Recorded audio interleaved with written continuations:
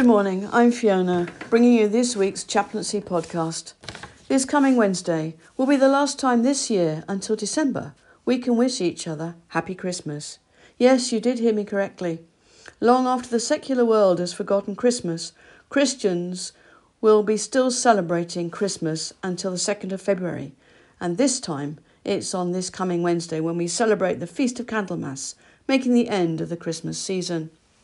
Candlemas celebrates Jesus' presentation as a baby at the temple by his parents Mary and Joseph, according to the Jewish rites surrounding the birth of a child and the presentation and offering of the firstborn Jewish child to God for his service.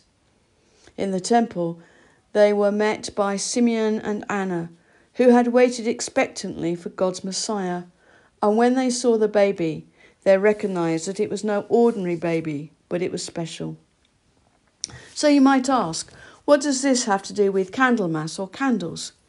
Simeon believed that this baby was the one spoken of by the prophets, and he prophesied that Jesus would be the light of revelation to the nations and the glory of God's people.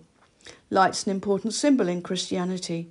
Jesus said, "I am the light of the world." And for Christians, light reminds us that God is with us.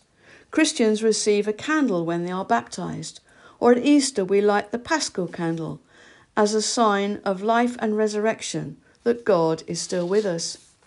Many of us love to light candles in our homes, at a dinner party, or to add ambience, or even when we're enjoying a long, hot, relaxing bath.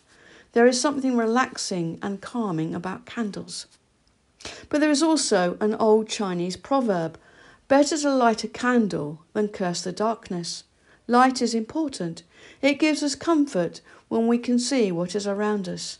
And darkness can be very scary.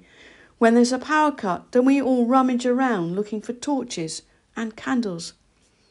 Often when we light a candle in a darkened room, we notice things we've never noticed before. We see things differently. Christians celebrate Candlemas.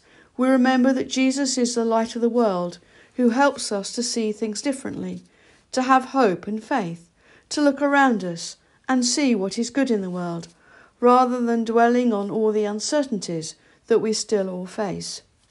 I encourage you tonight to go home and either light a real candle or even a metaphorical one, and look around you for the good and the chinks of hope in our world and in your lives. Meanwhile, for the last time, I wish you a very happy Christmas until December. Thank you for listening, and do join us again next week.